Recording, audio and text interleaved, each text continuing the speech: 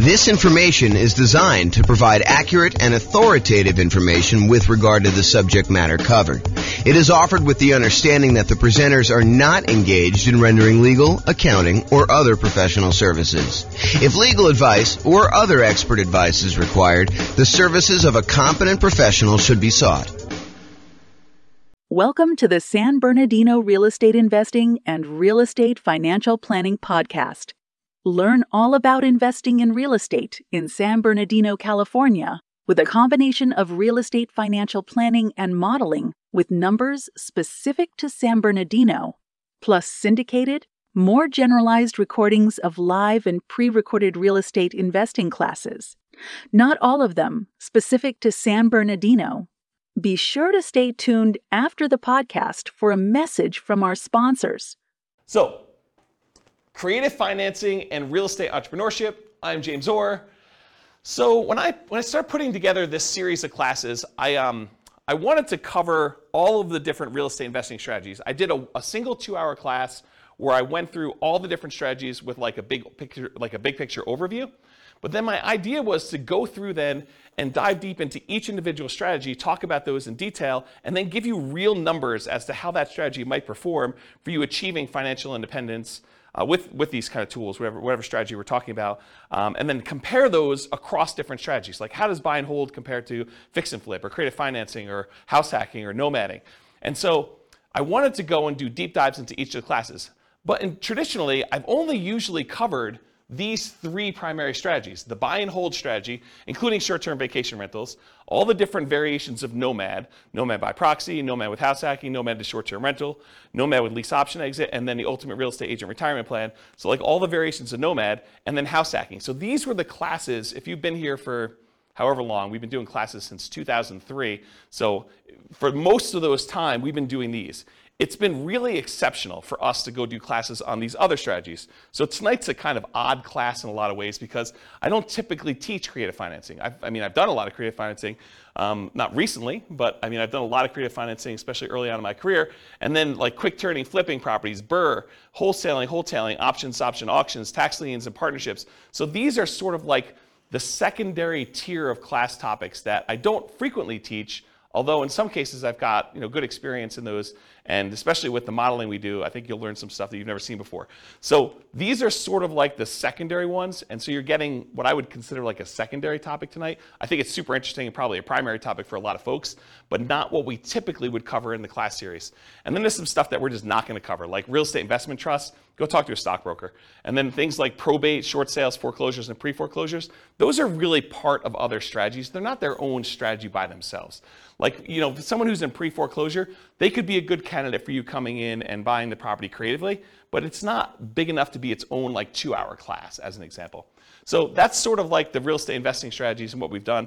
If you've noticed though, we've already covered a 2-hour version of buy and hold. We've covered a 2-hour version of nomad, a 2-hour version of house hacking. We're doing creative financing tonight. We did a 2-hour class on quick turning, flipping properties. We did a 2-hour class on the BRRRR strategy. I'm going to do wholesaling, options and option auction, tax liens, tax deeds, and then partnerships is next week. So you'll see that we're going through the whole kind of like pattern, the whole, whatever you call it.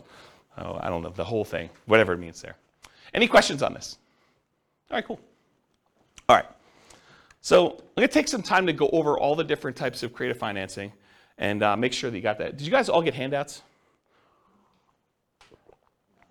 If you haven't been to one of the class where we've done these models before, there's some handouts for you. If you've been already and you don't mind, because some of them I don't know if I printed enough, but if you email me afterward, I'll give you a copy. But if you just do the one there, it's like a handout that goes over all the different strategies, and then a kind of like a strategy profile for filling out the strategy tonight, and then one for the loans, kind of goes over the different loans. So if you don't have those, make sure you get them. You guys should have copies, right? Yeah, they're the same as last time. They're not any different. They're all the same. Okay, so let's do creative financing. I'm just going to walk through all these different ones. And if you haven't been to a live class before, I'm really informal. So if you've got questions, please interrupt, and I'll be sure to answer any questions you have. If you need extra copies, go ahead and take them while I have them, if you need them, or if you need someplace to take notes. Okay, so creative financing. So let's start with owner financing. So owner financing is when the seller of the property, the owner of the property, acts like the bank. they are willing to accept monthly payments or yearly payments or quarterly payments, whatever you guys decide to negotiate. But most of the time, it's going to be monthly payments. They'll accept monthly payments for you to acquire the property. There'll usually be a mortgage or deed of trust on the property, and you'll make payments to them based on your agreement, your loan agreement with them. And then once you've paid off the property in full, they will release their lien on the property, and you will be the complete owner. So you go to them, and instead of having to go to a bank separately and get financing, you ask the seller to carry back the financing. So you say, listen, Mr. Seller, I want you to sell me your property for $400,000, and I may or may not give you a down payment. You negotiate all that, and you may or may not look at my credit score, which is also negotiated, but then you make payments to them based on whatever interest rate you negotiate and whatever term of the loan you negotiate. So that's what owner financing is. Does anyone have questions on owner financing? It's a pretty straightforward one. Yeah? Does the seller have to have the loan paid off to offer that to the new buyer? That's a really good question. So the question was for the microphone, does the seller need to have their loan paid off in order to be able to offer owner financing? And so for the formal definition of what I call owner financing, yes. Otherwise, you'd be in what I call the wrap financing column here. So if you have wrap financing, then that would be where the seller has an existing underlying loan on it, and then they're wrapping that loan and accepting payments from you for a larger amount, and then they're using part of the payment that you make to them to pay the underlying loan that still exists on there. So my definition of owner financing is it has to be free and clear.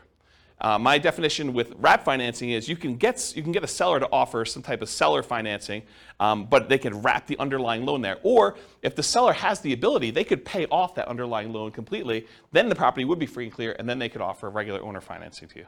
Okay. Does that make sense? Yep. Okay. So going on to the next one, which is wrap financing. Wrap financing is when the seller has an existing loan on the property, and then they're going to willing to sell the property to you, and they're going to say, look, I owe $50,000 on a $400,000 property, but I will finance the full $400,000. I will collect a payment from you based on a certain interest rate and a certain time period for the $400,000 loan.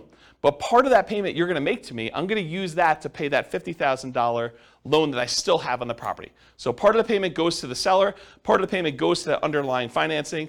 At least you hope it does, because if they don't, that underlying loan could technically foreclose, and you could be kind of SOL. Okay? So wrap financing is when the seller has an existing loan, but then they otherwise wrap it. Now here's another interesting thing. Around here, we're going to talk about what subject to here is, and why don't I just talk about subject to here next. But subject to in Colorado, they want us to do those as wrap financing. They don't want us to do straight up subject to. They don't want the seller to just deed you the property and have no recourse if you don't make the payments. So they would prefer that you have the seller go wrap the loan so that if you don't make the payments, the seller can foreclose and get the property back on the thing. And you'll want to go talk to an attorney. We're going to have a slide up here in a little bit where it talks about going to talk to an attorney to make sure that you have the right paperwork and that you're structuring it right in your area. Because it's not enough for you to say, James told me this is how we need to do it, so that's how I'm going to do it. You really do need to go get advice from an attorney and make sure you structure this right. It's one of the costs for you to do creative financing. You need to go consult with an attorney and get everything set up correctly one time. And then if you decide you want to hire them for each deal, you can do that. If you think you know enough after you've talked to the attorney, when you got all your paperwork done right the first time, then you can decide to just do that yourself. That's up to you. All right, so let's skip down here to subject to, because I sort of told you that you need to do wrap financing instead of straight up subject to. So what is subject to? Subject to is buying a property where you agree to make existing payments on the underlying loan. So imagine you had a seller who was married, him and his spouse owned a property, and she decided to run off with the plumber. And so she left him. And he's like, look, I can't live in this house anymore. I can't afford to make the monthly payments. I'm going to move back in with my parents, try to recover emotionally and financially from this devastating event with my wife leaving with the plumber. I don't want this house anymore. I'm just going to let it go to foreclosure. And so you say, well, wait a minute, Mr. Seller. Instead of you ruining your credit and letting it go to foreclosure, why don't I come in and I'll just start making payments on your existing loan? And because you're disappearing to Florida, and I don't know where you're going to be, I mean, for all I know, you could totally go to South America or wherever and just disappear completely. I don't want to have this thing lying out here where I'm renting it from you. Why don't you deed me the property now, and I will make payments on your underlying loan, and I'll own the property, but the loan will remain in your name, and so you won't have a foreclosure on your record. You won't be late on this loan because I'll make payments on it, and everyone will be happy. And the seller says to you, if you give me $2,000 to help get me to Florida, you got a deal. And so now you bought the property subject to the existing financing. So you bought the property and you start making payments on that underlying loan. Does that make sense? That's what subject to is. It's buying a property and agreeing to make payments on the underlying loan. Did I go, if I'm the buyer here, did I go to the bank and get permission from the bank to make payments on that loan? I did not, okay? And most loans, I would say 99.9% of all the loans being made today have what's called a due on sale or due on transfer clause in them. And what that due on sale or due on transfer clause says is that if the seller transfers ownership of the property, that the lender has the right, does not have the obligation, but they can, at their option, decide to accelerate the loan so the entire loan is due and payable. And if you're unwilling or unable to pay the entire loan off, then they can foreclose on it and get ownership of the property back if the seller transfers ownership and does not pay off the underlying loan.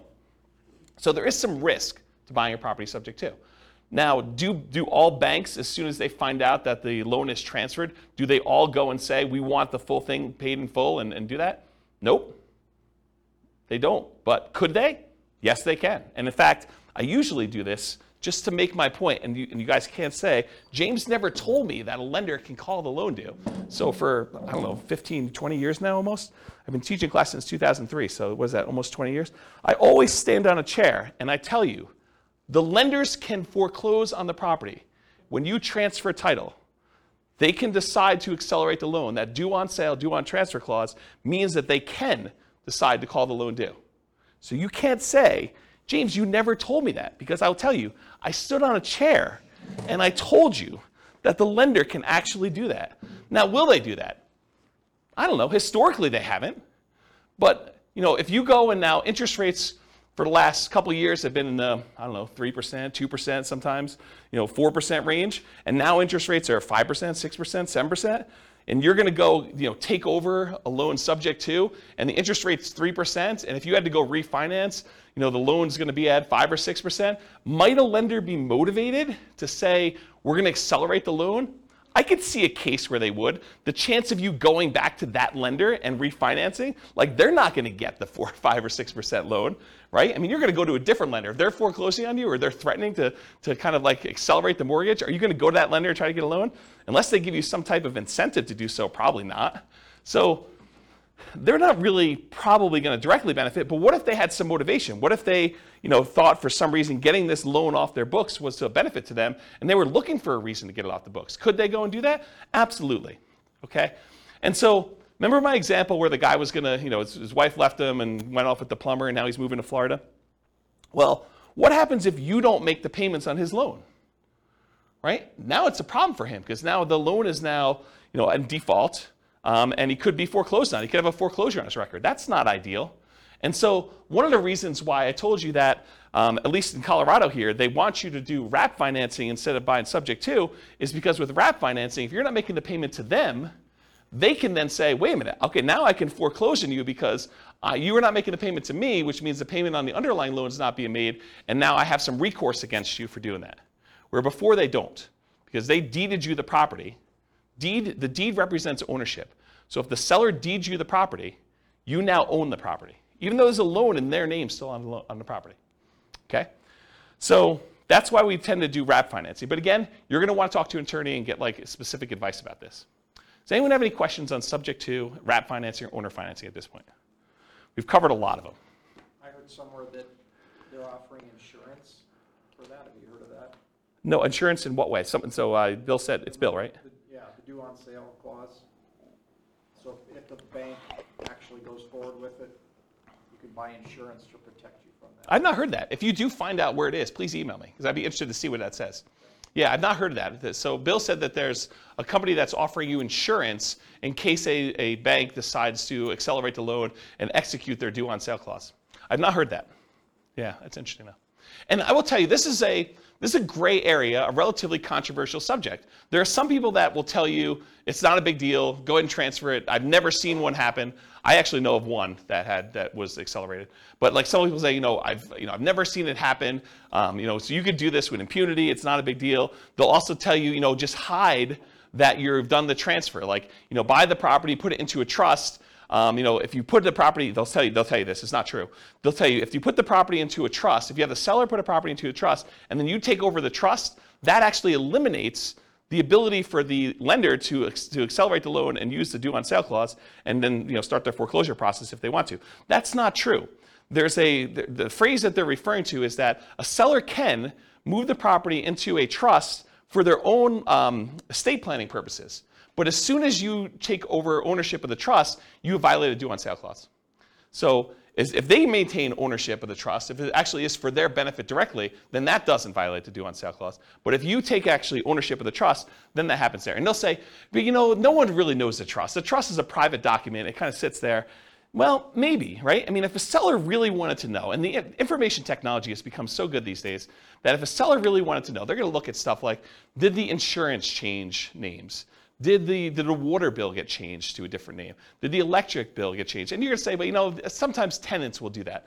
Yeah, you have enough of these things happening. I think a motivated lender could go and do that. So just do it with your eyes open. Talk to an attorney and get advice on it. But this is not with zero risk proposition, in my opinion. And there's people that have different opinions, and they'll tell you that you could do this with impunity. It doesn't matter. And you'll see that online all the time. Any questions on that, especially the part about it being controversial in the gray area? All right, cool. What's that? You want me to get up on a chair? Yeah, so that's kind of the three there. Owner financing, wrap financing, subject to. What about loan assumption? Well, subject to is when you buy a property and you do not get the lender's permission. But certain loans, you can formally go to the lender and actually assume the loan. You could say to the lender, hey, look, this loan is assumable. I would actually like to come in and I would like to take over the payments for this particular seller, and I will formally assume all responsibilities for this loan. And so you can go to the lender and formally assume a loan. That's different than subject to. You're going there and you're getting the permission of the lender, and with the blessing of the lender, and usually a fee, you're going in there and taking over the loan and doing it that way. Does that make sense? That's the difference between loan assumption and subject to. Okay, so the rent-to-own, lease-to-own, lease option, and lease purchase family, they're all really, really similar in my mind, because you're leasing the property.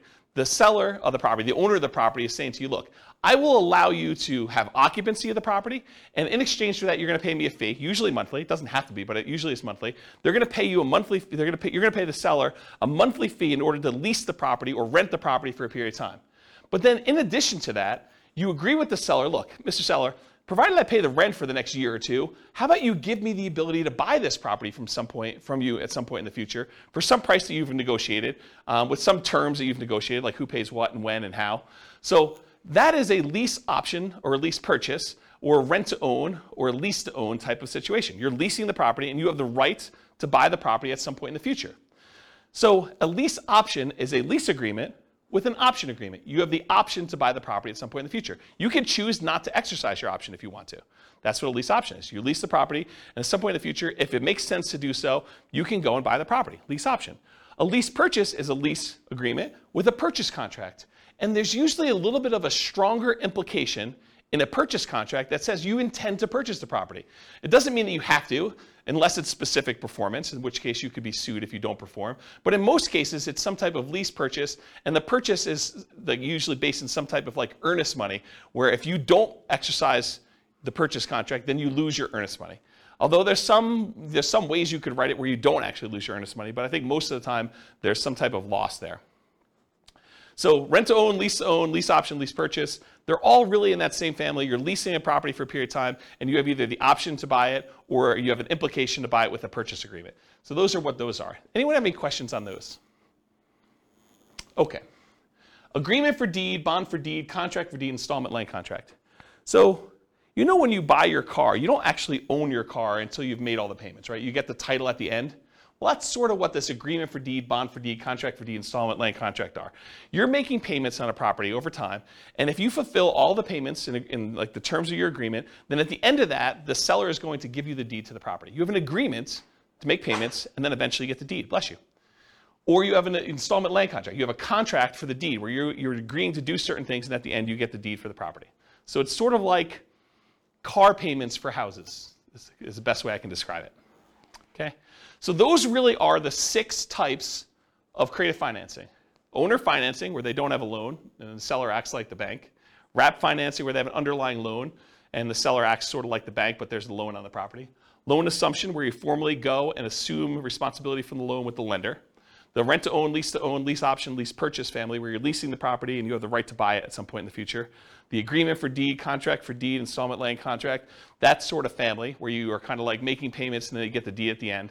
And then finally, subject to, where the seller just deeds you the property and technically you don't even have to make payments on the underlying loan. It doesn't have to be that. You're just buying the property knowing that there are existing liens on the property. But in the overwhelming majority of the cases, you're going to agree to make the payments on that loan. You're buying the property subject to, and you're going to agree to the seller that you're going to make those payments.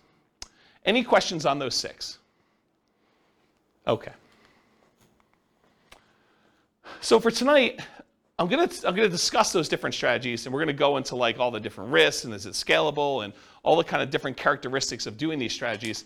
But I'm gonna talk about things, and I have to generalize in order to do it. Are there exceptions to what I'm gonna say tonight? Could you say to me, but James, what about this really weird situation where this happens and this happens and this happens? Isn't that sort of different than what you're saying? Absolutely. I can't cover every possible situation that comes up. So there are exceptions to everything I'm gonna say. And I've tried to be comprehensive and include everything I can, but it's not possible to do that. There are exceptions to everything. So you can find a deal or structure a deal to make choices that are not in line with what I've defined here. And beware, just because you don't think there's a chance that X can happen, it doesn't mean that it won't happen. This is designed, in my opinion, to be a starting point discussion to help you make better investing decisions on your own with additional knowledge. This is not like the end of your education. And at a minimum, in my opinion, in order to do any creative financing deals, you should budget talking to an attorney in your marketplace who like specializes in doing creative financing to make sure you're doing it right in your marketplace. You should not say, James told me this, therefore it is 100% correct in my marketplace. Okay? Do your own research. All right, so creative financing variations. So if you have your handout with you, the one that has like all the different creative financing things on here, you'll notice at the very top is a quote. It says, what's a strategy? A strategy is a unique combination of entry, holding period, and exit. So how you get into a deal, the period of time or how you hold the property, and then how you get out of a deal, okay? So entries can be any number of the creative financing options. You could buy a property using lease option, you could buy it using subject to, you could buy it using wrap financing, you could buy it with owner financing. Those are all examples. A holding period can be dictated by the type of financing you do. If you have a lease option on a property and your lease is 2 years long and your option agreement is 2 years long, you're not holding it forever. You have a 2-year period. So the type of acquisition financing, the type of entry you use can dictate exactly how long your holding period is. An exit is not usually hold forever with all the creative financing. It's really, really rare. The exceptions are probably loan assumption, maybe the agreement for deed family, and owner financing, where those could be hold forever if that's what your agreement with the seller says. If the seller expects to get payments from you for 30 years with owner financing, then maybe it is hold forever. But the majority of these other creative financing strategies, lease option, lease purchase, subject to, wrap financing, in most cases, you're not holding those forever. Those are like short-term holding periods. And by short-term, I mean a few years, 5 years or so is kind of like the limit for those. Can you hold them longer? Sure. But I think the longer you hold them, the more risk exposure you have for these properties. And maybe I'm thinking about this wrong. And some people would probably argue I am thinking about it wrong because they would argue, hey, look, if they haven't done a due on sale or due on transfer clause acceleration for the 5 years, then they're probably not going to do it at all. But I don't know. I don't like having all these different loans out there and having the ability to have them call due at any given time. That's just not a strategy that I'd want to do. So exit is not usually hold forever. Often lease option exits for many creative financing is what people will use. So they'll go buy a property using one of the creative strategies, and then they'll immediately turn around and offer it on a lease, excuse me, on a lease with an option to their tenant buyer. So they'll put someone in there who's going to lease the property from them and expects to buy it from in a year or 2 or 3 or whatever it is down the road. Okay, so that's usually what a lot of creative financing sellers, creative real estate entrepreneurs would structure their deals. They would acquire it creatively, and then they would immediately sell it to a tenant buyer in some form or another. Now, you can do these in your local market, but you can also do these remotely. If you happen to be in a market where a lot of these other strategies are really hard to implement, this is not a strategy that you have to move into a property. It's not like doing nomad or house hacking, where you have to live in the property. These can be done remotely. It involves different skills. I mean, to be able to go buy properties creatively in a different city is different than trying to do it here locally, where you can sit down across from the seller and do it all. So yeah, you can do it locally or you can do it remotely. They can be properties of any type. Doesn't have to be single-family homes. Could be duplexes, triplex, fourplex. Could be commercial buildings. Could be industrial buildings. Could be anything. We're going to tend to focus tonight on single-family homes. And then this is an interesting one. And if you're interested in it, you probably should look into it more. But Richard Roop used to teach a strategy called the ultimate strategy, which is a variation on owner financing. And really the like really short, I'm probably doing a horrible job at explaining it to you. But the real difference is that with owner financing, the way Richard Roop teaches it with the ultimate strategy is he will include in there a term that allows you to move the loan to a different property. So if you get owner financing on a property and you ultimately sell that property 2 or 3 years down the road, you may not want to actually pay off the property, right? You may want to say, I'm going to sell it, but I've got this really great owner financing loan on it. And you want to be able to move that loan to another property so that you can use that financing again repeatedly. And so that's called substitution of collateral. If you're interested in that, go do a search for substitution of collateral, and it will allow you to substitute the collateral. The collateral in this case was the house. So you could sell the house and say, okay, this house was the collateral for this mortgage I had on this property, but owner financing mortgage. But now, since I've sold that property, I'm going to move this to another property that I own or a property that I'm acquiring, and I can substitute the collateral. And you'd want to do that if you were creating really, really good owner financing with the seller. And the seller ideally wants to continue receiving payments from you. Maybe they don't want to receive a $400,000 lump sum of money and kind of screw up their tax planning. Maybe they really do want to keep that. And so they may be motivated to allow you to move this loan from one to another. So if you're interested in that, go look up substitution of collateral, and you can find some different strategies. There's some pretty interesting things you can do with that. Another source of this idea of substitution collateral, I'm not sure if they're even selling them anymore, but it was a guy named Mike Summey. I think it's Summey, S-U-M-M-E-Y, I believe, Mike Summey. And he wrote, along with Roger Dawson, he did a series of books called The Weekend Millionaire Real Estate Investor. And there's a series of them. There's like the Weekend Millionaire Real Estate Investor book. There's like an FAQ book. There's a book on negotiations, which Roger Dawson is sort of known for. And those are actually pretty good books for kind of like doing calculations for owner financing and making sure that you're only buying positive cash flowing properties and things of that nature. And he does talk about substitution collateral in there. So that's another good reference for it if you're kind of looking for a mass market paperback source for this information. So, all right, any questions on creative financing variations? Is this helpful for you guys? All right. Sometimes I get in my own zone. I like just sort of like walk and talk and pace, and you guys get the benefit of that. I look like a caged animal up here, just walking back and forth. All right, so is real estate, is like all the creative financing stuff, is that like a real estate investor strategy where someone is deploying money and they're expecting to get a return on their money? Or is it more of like an entrepreneurial, like a real estate entrepreneurship sort of thing where they're actively doing work and they're expecting to be earning money for the work and labor that to do it? Maybe there's a little bit of money involved in there, but primarily it's like the effort and the labor doing it. What do you think? For creative financing, is it usually like I'm deploying a large amount of money, or is it usually like I'm out there hustling and doing work and trying to convert that to big chunks of cash in some form or another? What do you think? Yeah, I think this is an entrepreneurship one. I think this is a pretty clear example of it. You're going to do all this effort and work. You're not really taking like big down payments and going buying 20% down or 25% down buying whole type properties. So here's the big slide. And this is a slide I think that it's going to disappoint some folks because they're all coming into this creative financing world thinking, I don't need to do, I didn't want to do all this creative financing because I don't need to have any money in the deal, right? I could do all this stuff without any money. Well, maybe. I mean, you probably could find a deal where you could do it with no money, but I think that's exceptional. I mean, like really, really exceptional. Once you see my list of what the expenses are for doing it, I think you'll agree with me. It would be pretty exceptional to do that. So the first thing for money required, the first thing is you absolutely have to go talk to an attorney. I think anyone who is going to go try to do these deals without having a consultation with a local attorney who specializes in some type of creative real estate financing, I think that's a huge mistake.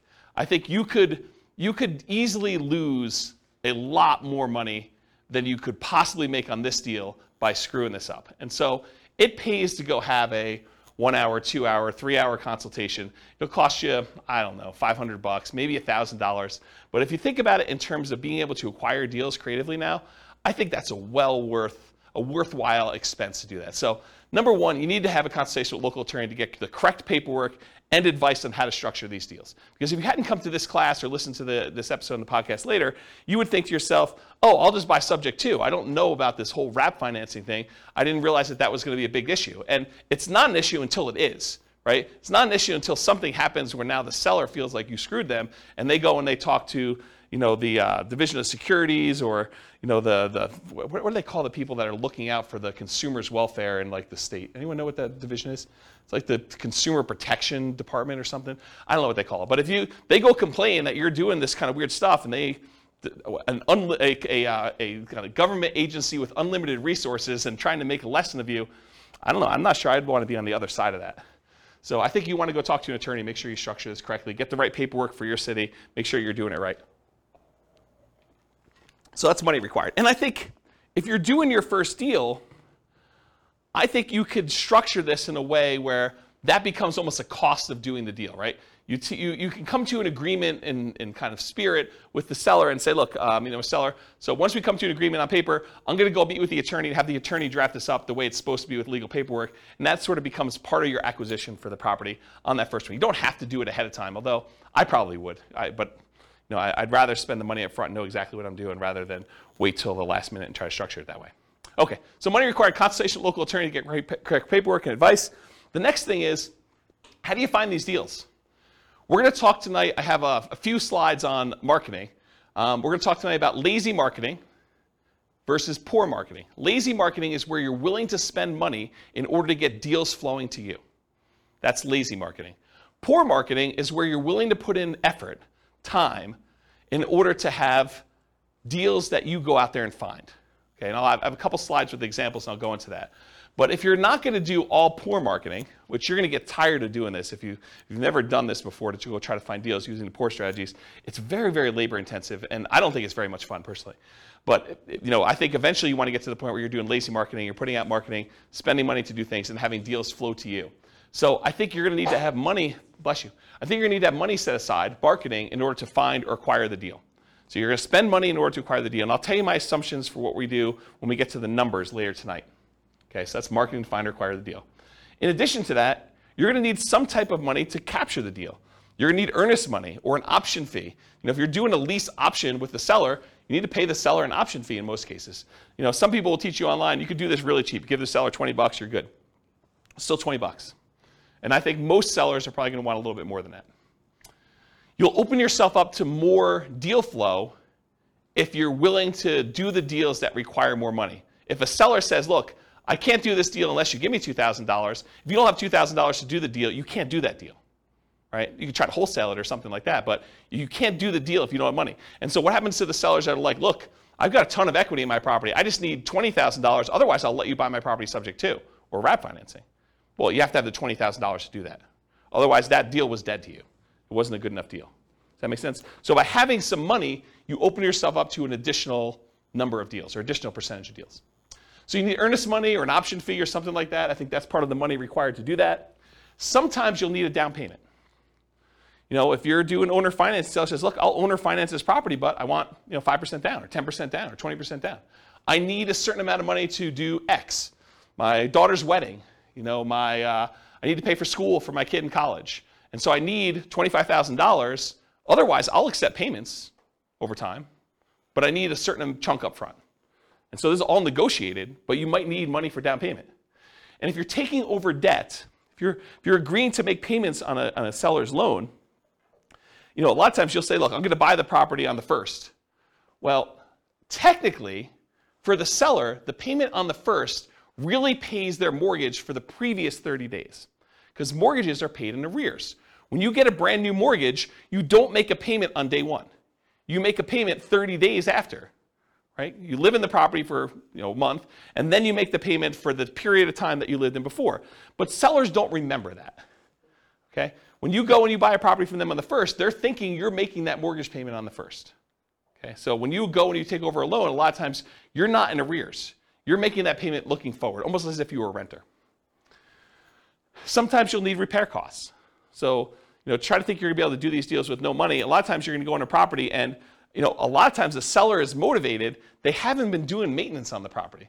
They haven't been taking care of the carpet. They haven't been taking care of the kitchen. They have a whole bunch of little like fixer-upper sort of things, $500, $1,000, $2,000, paints, things like that need to be done in the property. So sometimes you'll need massive repairs if something needs really serious fix-up. But in most cases, even relatively pretty houses, if a seller is motivated, a lot of times they're motivated. They've been motivated for a little while. They haven't been doing things. Or sometimes you have to make up back payments on a loan.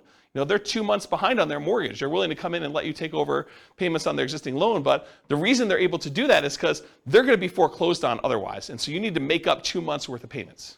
Does that make sense to everybody? Okay. You'll need some closing costs. I think a lot of attorneys are probably going to suggest to you that you close this at a title company or an attorney's office, depending on what is customary in your marketplace. They don't want you to do something at the kitchen table and bring in a mobile notary and have them doing something, because a lot of sellers don't realize that they're transferring ownership of their property if you do it at the kitchen table. They want you to go down to a title company and have it done legitimately. And you probably should buy title insurance in a lot of cases.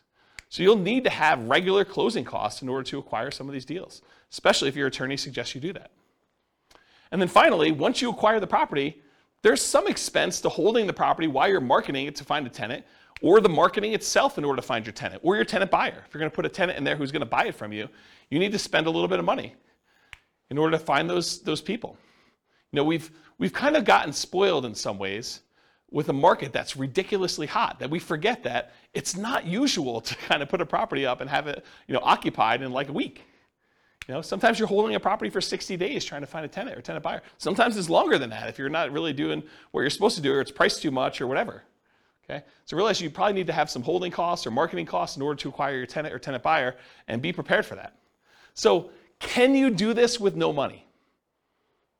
Maybe, but I listed out all these reasonable expenses for you. I don't think there's any on here that you're like, well, you just made that one up, James. These are like legit costs you have, right? So, and I'm not even putting in here reserves, right? So I don't know. I think a lot of people are attracted to creative financing because they're like, I could do this with no money, but I don't know if that's true. Can you do it with less than 20% down if you're kind of comparing it to putting 20% down to buy a property, a traditional buy and hold property? Sure.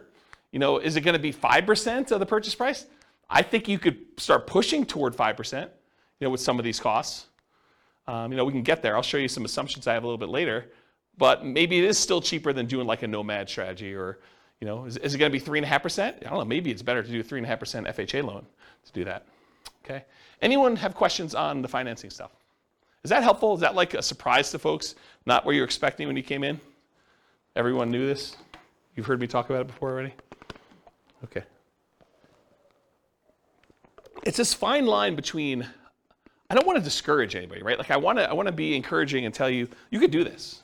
You go get advice from an attorney, and you can go out there and you could do these deals. And I'm going to show you some numbers that you're going to be motivated to do it, right? Because you're going to see the numbers, you're like, holy crap, this is awesome. But to go think that it's awesome and that you're going to be able to do it with no money, I'm not so sure that those are compatible thoughts. And so I'd rather be realistic and have you go into it knowing that you're going to need to put some money into this and get it working than to think that you're going to be able to do it with no money down and be really frustrated when you find deals that all require some money and you're spinning your wheels and not able to get any traction. Yeah, question? Like maybe naive, but so yeah. Some of this creative financing methods, let's say you were combining this with nomading, yep. You can only get 10 like conventional loans. Would these be considered against those loans, or would this be kind of depending on how you write it up? How does it count? Yeah. So it's a really, really good question. So the question for the microphone is, if you're going to do creative financing, do those loans count on your record for being able to get additional loans? If you're limited to getting 10 loans buying traditional, like buy and hold properties, non-owner occupant. For the owner occupant ones, you're not limited to 10, by the way. Yeah, but for like traditional 20% down investor loan, a lot of times you're limited to 10, then you got to switch over to some type of portfolio loan in order to do that. So do these creative financing ones count? And it's weird because some lenders will tell you absolutely, especially if they appear in your tax return, right? They'll show up on your tax return and you're like, I'm responsible for this loan. I've been taking the deductions for it and everything, and they'll say, this sort of counts. Other lenders will say, hey, if it's not on your social security number, it doesn't count for you. And so some investors will actually buy these in the names of LLCs or something like that, and they'll have the LLC be the owner of it. It's not on their social security number. It's not a loan on their name, and it'll be on the LLC's tax return and stuff like that. But you're going to want to check with the lender to find out. But it's this weird gray area as far as that goes. Now, if it's owner financing, I think that's pretty clear, right? If it's owner financing and it's in your name, I think that's pretty clear. If you're buying something like subject to, that starts getting a little bit weirder to do it. But one of the great things about structuring these is it doesn't have to be you individually that's buying the properties. It could be an LLC or your IRA or your 401k or something like that in order to be able to acquire these properties. And then you're sort of in this area where do those count or not for stuff, yeah. So I wish I could answer you directly and tell you definitively, yes, it's like this, but I think it's going to be how a lender looks at it. And I've seen lenders do weird things with commercial loans too, where they will not count commercial loans against you, and then other ones will want to. So it may be just that particular underwriter, and yeah. If there's a lender listening to this, please reach out and let me know what the thoughts are, because I don't know the answer to that, and I'm not a lender. Does that not answer your question appropriately? Yeah. Okay. Okay, good. Any other questions about the money? All right, cool. All right, so these are the 3 slides on marketing. I'm going to do an entire separate 2-hour class on motivated seller marketing, how to find off-market deals. But this is what you get tonight. So motivated sellers for lazy and poor folks. So lazy methods: more money than time. It's easier to scale up in size. You can decide to spend 3 times as much marketing. You've scaled to 3 times. It's hard to work 3 times as much when you're already working full time. You sift and sort for great deals. So you have all this marketing out there. It's bringing deals in using some type of paid marketing methodology where you have deals coming in, and then you sift and sort based on the deals coming in. There have been times when I probably stupidly overspent on marketing and had more deals coming in than I could possibly handle. And there were more people I could even call back. I was like so busy that people were calling in, I wasn't calling people back. And I told my assistant at the time, I'm like, look, I'm only going to call back people that call twice. So my sifting criteria was if they didn't call twice, I'm not calling them back. That was like my criteria for calling people back. And then I for a very brief period of time, because this all went out at the same time and I was just really swamped and overwhelmed, I would start just doing like lowball offers on the phone as a pre-screening call, which is not what you want to do. But I basically say, look, if you want to sell me your property, these are the metrics I'm using to analyze your deal. Are you interested in that? And if they said yes, great, going out and buying that house, right? But I don't recommend doing that. I don't think it's a good idea. But you can if you decide to put out enough marketing where you're coming in, you're sifting and sorting for great deals by doing it that way. Poor methods, so that was lazy methods. Poor methods, more time than money, and willing to invest the time to find motivated sellers. They tend to be time-intensive type activities, therefore harder to scale. And you tend to want to work or overwork every lead, which leads you to try to make non-deals or bad deals into deals. So the tendency when you're doing the poor marketing is you're putting out so much effort, so much manual labor that a seller who is motivated calls you and you do everything you can to try to make this deal work, even though it's just not a deal. And I think that's the tendency when you have limited deal flow and you get frustrated because you're like, I've only had this one call in the last 2 months. I've been putting in effort every day, doing 10 hours a day of door knocking or cold calling or replying to ads of people that are for sale by owners or whatever you're doing that's kind of like these poor marketing methods. And then finally someone says, hey, I'm potentially interested, and it's really not a deal. The reason why they're motivated is because it's not a deal. It's like something you should not buy. But like you try to look at it from every angle. You're like, I must not be looking at this right because this is the only one I've got, so it's got to be a deal. There's, like the old joke about, there's got to be a pony in this, thing somewhere, right? Like you're trying to find something to make it work, but it's not, okay? Now there can be some overlap between the two. For example, some people might consider bandit signs, the little signs you stick out in the medians of the roads or the neutral grounds for people that live in areas where they call them neutral grounds. But you kind of put them there and they say, we buy ugly houses or something like that. So some people would consider those more of like a lazy method. Some people will consider them more of a poor method because they're out there like manually putting them in the ground. And I don't know, it's sort of like in the gray area for that. Okay? So let's talk about some lazy methods. Lazy methods, again, are the ones where you're being lazy, you're willing to spend money. So billboards and bench signs, car signs, like the magnetic signs you put on your car or car wraps, any direct mail, postcards, yellow letters, handwritten yellow letters, probate letters, all examples of direct mail.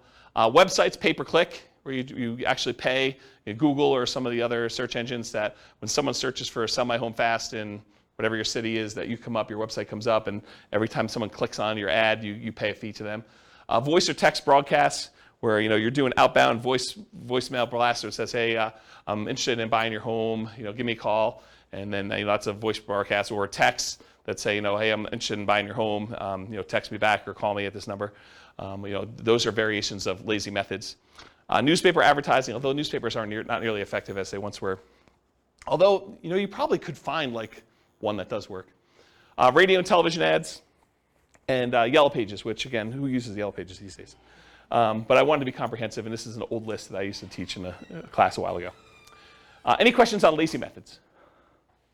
Okay. Poor methods, bandit signs, those little yellow signs or white signs you put sort of in the median or neutral ground, and kind of says we buy houses or we take over payments and buy a house any condition, cash for house, cash for keys, stuff like that. Business cards, you're putting out business cards, hand them out. People that you meet, contacting for sale by owners, getting on the phone and dialing, going door to door, stuff like that. Door knocking, door-to-door flyers, door hangers, and sticky notes, any type of door-to-door guerrilla type marketing. I consider that more of a poor method. Driving for dollars, looking around for properties that are obvious in need of repair, or they've got 37 old newspapers laying in the driveway, or 57 pizza hangers on their front door. It's obvious no one lives there and the house is abandoned or something. You drive around looking for houses like that, and they try to track down the seller, contact them, and ask them if they're interested in selling their house. That's a strategy. Flyers and the free flyer method. So you could put out door-to-door flyers. I think that was already on there. The free flyer method is you can go and contact 3 other businesses in the area and have them all agree to pay for a half page of a flyer. And you can charge them 1/3 of the cost for the flyer so that it covers all the printing for you. And then you go around and do door-to-door where you put up all the flyers, or you have them cover 1/3 of the cost of the printing and someone to deliver them for you. And you basically get the 4th spot on that 2-page thing for free. So it's a way for you to have an unlimited budget for doing marketing where you're getting 3 other businesses, the pizza company, the plumbing guy or AC guy or, something else, the weight loss guy. And they're all like on there and they're trying to sell their product or service, and you're one of the 4 on their advertising, and you do as much free advertising as you want doing that. That's what the free flyer method is. And then networking, telling people, what do you do? I buy investment properties. Someone is needing to sell their property, I can help them sell their property, that sort of stuff, elevator speech. Sometimes you can find properties through real estate agents.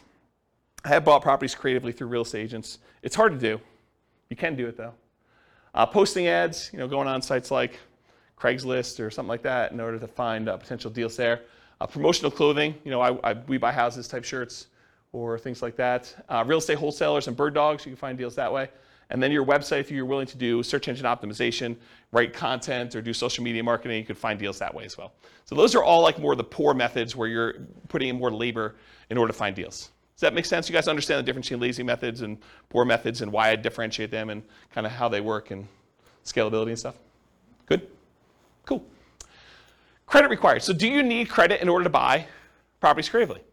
Strict question. Because you have to negotiate with sellers. So really, it's not automatic that the seller is not going to want to check your credit. I think that a lot of sellers, especially sellers who are motivated, are not going to need to check your credit. But I think that there are some sellers who are not motivated and they own their property free and clear, and they may be a good candidate for owner financing, who may say, yeah, I'm willing to owner financing for you. How's your credit score? And you tell them it's good. You want to check my credit? And they're like, yes, I do. It's a requirement for me to do owner financing with you, and they're going to want to check your credit, and so that becomes a requirement. So if you don't have good credit, you can't do those deals. Or bring in a partner. That was a pause for a drink. So transactions tend to be negotiated with the seller, so credit required is often a negotiation between you and the seller. There is a greater chance of finding options that do not require you to have personal credit with creative financing directly with a seller, especially if you're helping a seller solve a problem, if they're motivated in some form and they've got an issue that you can solve. Okay? This also opens up that since you don't need your personal credit to do it, you can buy in the name of an LLC or company if you want to structure things that way, or trust, or your IRA or your 401k, which we'll get to here in a second. Any questions on credit required? Cool. So skills required. So what do you need to know? What do you need to be able to do in order to do creative financing? And I think this list is a lot longer than a lot of other strategies because there's a lot more moving pieces. So the primary skills required for creative financing are, number one, you got to find deals. So a lot of times that means you need to have marketing skills. Because this is not like, you're trying to do traditional buy and hold, you're looking in the MLS, and all you got to do is keep looking at the stuff until you find one that works where you run the numbers. Now you got to go out there and actually get deals. You got to create motivated sellers. You got to go find them and identify them and have them call you or call on them. So finding deals, you need marketing skills. You still need to be able to analyze deals. And analyzing deals for creative financing, it adds an additional layer of complexity. It's not something you can't learn, but it's not as straightforward as just, I'm going to get a 20% down loan. Do I like the cash on cash? Do I like the internal rate of return? Am I looking at those numbers? It's a little bit more nuanced than that of how you structure it, how you run the numbers. Once you've done it a few times, it's pretty easy. So you need to be able to do a deal analysis. In some cases, you'll need to do rehab estimating, going into a property and finding out how much it's going to cost to get it ready to rent or a tenant buyer. You need to do cash flow estimating, figuring out what the rent's going to be on that and doing those calculations. And in a lot of cases, you may need to estimate value to find out what you're going to sell the property for to your tenant buyer and what you're going to be able to buy it for, and is that a good enough deal? And is that reasonable? Will the property appraise when your tenant buyer goes to get a loan on it and cash you out? And so I think you need to be able to estimate values of properties. If you're doing traditional buy and hold, you may not need to do that at all. So it's an additional skill. Deal structuring, I kind of talked about that already, but you need to be able to structure these deals, figure out how you're going to structure, what type of creative financing you're going to offer, what type of profit spread you need, what type of cash flow you need, all those different things as part of deal structuring. In some cases, you may want to go raise money. So possibly raising money becomes more of an issue with this. I think you could probably list that in a lot of different strategies, but I think it's even more appropriate in this particular one, is possibly raising money as a possible skill. And then selling or filling the property, either selling it outright or putting a tenant buyer in the property or putting a tenant in the property or doing a short-term rental. Whatever you decide to do as your exit strategy, you need to be able to do that part of that skill too, or managing someone who's willing to do that. Property management, while the tenant or the tenant buyer is in the property, you need to be able to do that skill. And it can vary. The skill is either you doing it yourself and all the skills needed to do that, or hiring somebody else like a property manager and then being able to manage the property manager to do that. The rehab itself, you might be doing the work yourself, you might be managing subcontractors, you might be managing a GC, general contractor. So you'll need those skills too. And then this is it's deceptive, right? But I think this is a sales job. Being able to go out and, quote, sell the seller on why your solution is a good solution for them and talk to them about the pros and cons and the benefits of doing that and how it's structured. And that's sales skills. So you need to be able to go sell the seller. So it's a sales job to do this. And then, of course, once you get the property, selling it to the tenant or the tenant buyer, I think that's a sales job as well. So despite what a lot of folks think, this is a sales job. And then you need to do all these other skills on top of that. Okay. Any questions on skills required for doing creative financing? Nothing? I got no questions. I would just recommend, if you're marketing, you're reaching out to sellers to have a good CRM.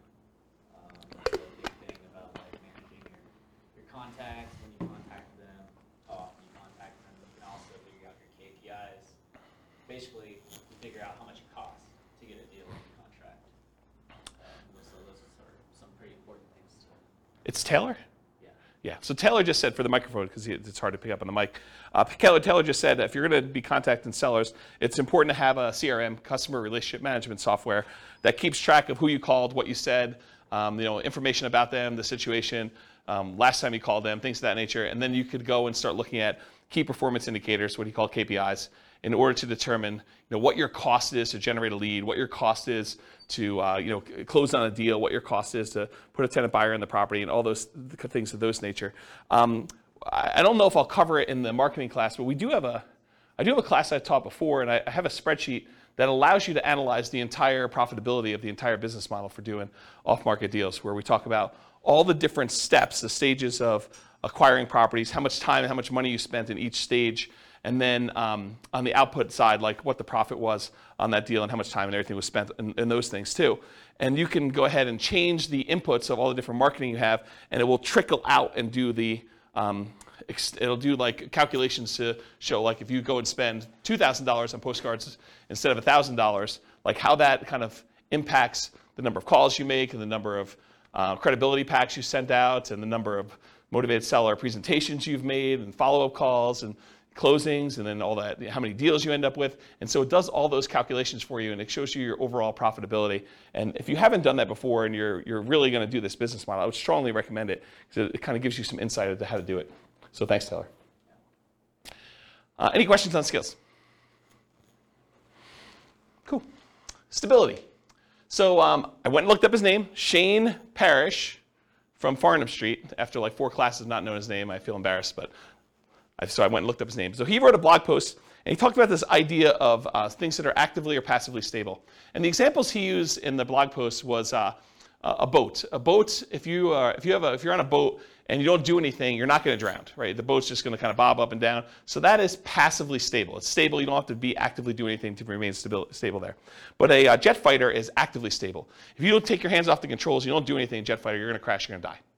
Right? And so the idea is that are things actively stable or passively stable? And real estate in general, I think, is actively stable. If you don't do anything to your properties, if you don't like pay any bills or anything like that, you don't pay your taxes, you're going to lose the property. They're eventually going to take over the property from you for a non-payment of property taxes. But on the spectrum, though, there's like certain strategies that are more actively stable than others. And so I think creative financing is a very active type of strategy where you have to be doing things with the properties, otherwise you're going to get a lot of trouble. So some strategies are more active than others. For example, subject to lease options, lease purchases are more active, in my opinion, than owner financing kind of stuff. In both cases, you have to do stuff, but I think there's a lot more activity with subject to lease options, lease purchases as examples of that. And then the traditional examples I've used in other classes to kind of describe this is amortizing mortgages versus balloons and interest-only loans. An amortizing mortgage, if you just make the payments for the 30 years or 15 years or whatever it is, the mortgage will eventually pay off. With a balloon or an interest-only loan, if you don't do something when that balloon comes due, there's a problem. You're going to have a real issue with that. So I think on the scale of those, one of them is much more active than the other. And then like buy and hold versus flips or lease options or BRRRR, buy and hold I think is less active. They're both active, but less active than doing a flip or doing a lease option or doing a BRRRR. Okay, any questions on stability? Cool. Scalability. So how scalable is creative financing? At first blush, you may think to yourself, hey, with relatively small amount into the deal, I could do an unlimited number of these. It's infinitely scalable. I'm not limited to do 10 loans. Maybe, right? I think one of the issues with scalability with creative financing is deal flow. Are you able to find enough deals to make this work? Maybe, maybe not, okay? And to a lesser degree, the down payments and reserves you need in order to do these deals. That's going to become a big factor when I run numbers here in a little bit. You're going to see that if we actually reduce the amount we need in reserves, we do a lot more deals. So you can do that. So spending enough time on marketing to find these unusual deals, finding enough quality deals, because not all of them are deals, having down payments, reserves, money for repairs will mean more possible deals. So the more you have access to resources, the more deals you might get that you could possibly do. Otherwise, you may have to wholesale them or abandon them. And so from that perspective, it's harder to scale, slower acquisition speed. But it can be done with relatively small amount of capital that can usually be reused after each deal. It's usually delayed, but you buy a property, 4 years later, the tenant buyer cashes you out, you get all your money back, now you're really flush, you can go do more deals. Certain exit strategies like lease options may help provide some replenishment of cash, option fees from tenant buyers as an example in the short term. So what I mean by that is a lot of times when you buy a property, you put all the money in to acquire the deal, the marketing, the closing costs, your holding costs, your reserves, whatever it is, and then you go out and you find a tenant buyer. When you find your tenant buyer, a lot of times your tenant buyer is going to give you an option fee themselves. They're a tenant buyer, so they're a tenant wanting to lease option the property from you. So they may give you $500, $1,000, $5,000, $10,000, $20,000, $30,000, whatever it is that you negotiate with them in order to have the option to be able to buy the property. And that usually does get applied toward them purchasing it, but it's money you can use right away. Right? So it's money that you can actually get a refund or rebate, and sometimes even more than you used to acquire the deal, but I would think that that would be exceptional, that don't rely on that as a rule. But you might get some money back right away in order to fund your business going forward. Make sense? Okay. Let's see. Since it requires a lot of manual labor, it's typically not considered a scaling wealth building strategy directly. A lot of creative financing and real estate entrepreneurship is a sales job. I mean, you got to go out there and you got to sell the seller. You got to put in effort and time and do that. Many will use profits from creative financing and real estate entrepreneurship to then acquire other assets like stocks or bonds or REITs or flips or rental properties or whatever it is to then scale up. So they kind of use this as a growth funding strategy in order to be able to do other things that scale a little bit more easily and allow you to do less active work. Any questions on scalability? Cool. Risk exposure. I think this is going to surprise a lot of folks as well. So overall, I would categorize creative financing as a high risk rating. High risk. Why? Because I think it has all the risks of a lot of other strategies, plus some additional ones you don't have elsewhere. So for example, because we're putting so little in the deal, we have amplified returns. If you're positive and the returns are going well, those are amplified in a positive direction. Those are good. But because they're amplified, if it goes against you, it's amplified negatively. You could put $3,000 into a deal and lose $10,000. Okay, so it's amplified both ways. And that's from putting small down payments into the deals. There's also an increased likelihood of negative cash flow. Whenever you put a small amount down or you take over debt in a property where the original seller had very little down in the deal, you have an increased chance of having negative cash flow on a property. And so we like to refer to these as deferred down payments. If you had put 20% down or 25% down, they would be positive cash flow and you wouldn't have negative cash flow. But since the original owner only put 5% down and a year later they're selling it to you and now you're taking over the debt, maybe they only have 5% equity. So it's like you put 5% down. So you could have negative cash flow on this. And they may still have PMI and things of that nature. So whenever you have small or no down payments, a lot of times you're going to have negative cash flow. There's also a limited selection of the deals that come across your desk. It's not like you're going out and you're picking the most primo, the best possible property you can buy that has the most amazing cash flow. No, you're putting out marketing and like one person comes forward who's motivated, and that may not be the property that you would have otherwise picked as a positive cash flowing deal. It may not have really good like price to rent economics. It may not be the best rental property, but they're willing to sell it to you creatively. So it may not be a deal that you would otherwise have picked if you had a choice of everything in the MLS. And so for that reason, it may be more negative cash flow. Okay? It can be slightly worse financing or interest rates than what you could get today, depending on where the market is. I mean, imagine for a minute, we were at reverse market where we didn't have all these really low interest rates. We had really high interest rates and all this stuff from 2 or 3 or 4 or 5 years ago. And those are where most of your motivated sellers are coming from. And now interest rates are at 2 or 3 or 4%. But those other ones were at 5 or 6 or 7. Well, they could be worse deals than what you could get today if you went out there. We don't happen to be in that situation. And right now, I think we're in sort of like a golden period, or the very beginning of a golden period where interest rates are much, much higher. And all the rates from the last few years are all amazing. They're all great loans to take over, right? But it could be the other way around, depending on when you're listening to this or kind of when you're doing the market. Marketing money. So the marketing to buy and the marketing to sell, I mean, that's a risk. You're putting that money out there. Sometimes it's not effective. Sometimes your marketing message is not resonating with the marketplace, and you might put out money and not get responses. You may put out labor and not get responses. Often less money risk compared to traditional buy and hold, so less risky in that regard. So you may go out there and spend 1% of the purchase price, just as an example. Let's say you put out $4,000 in marketing in order to try to acquire a deal. You're like, $4,000 in marketing, that seems really, really high. Well, you might pay a point in order to originate a loan, which would be like 1% of the loan amount. So that may be $4,000 by itself. And that's just one of the expenses. So to think you're going to spend $4,000 on marketing and not have to pay some of the costs in order to acquire this property, like acquire a property another way, like traditional buy and hold, where you have to do a loan origination fee and some points and some closing costs, which you have some closing costs as well, but maybe closing costs for the loan. All these other expenses, $4,000 might be a little bit cheaper is what I'm trying to point out to you. Okay? You might have possible rehab risk. You didn't know that there was mold or that they were smoking meth. It could be a surprise. So you have some of the rehab risks possibly in there too. You have interest rate risk while you're creatively financing. So before you can sell the property to your tenant buyer and get out, or before you can go refinance yourself because you want to keep the property, you don't want to sell it anymore, interest rates may rise during that time. So you have some interest rate risk while you're doing that. Prices can decline during ownership. You bought a property at a 5% discount and property values went down, since you acquired it. That's a risk you have. And rents could go down. You have a potential for rents going down as well while you own the property. So I think you have those risks. I mean, these are not unique risks to this strategy, but they are risks of this strategy.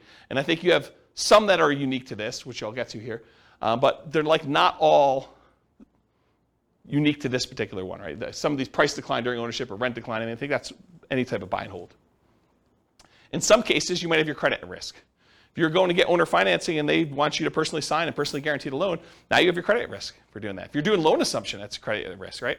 You went and you got the formal assumption of the loan from the lender. I mean, now your credit's at risk. Let's see.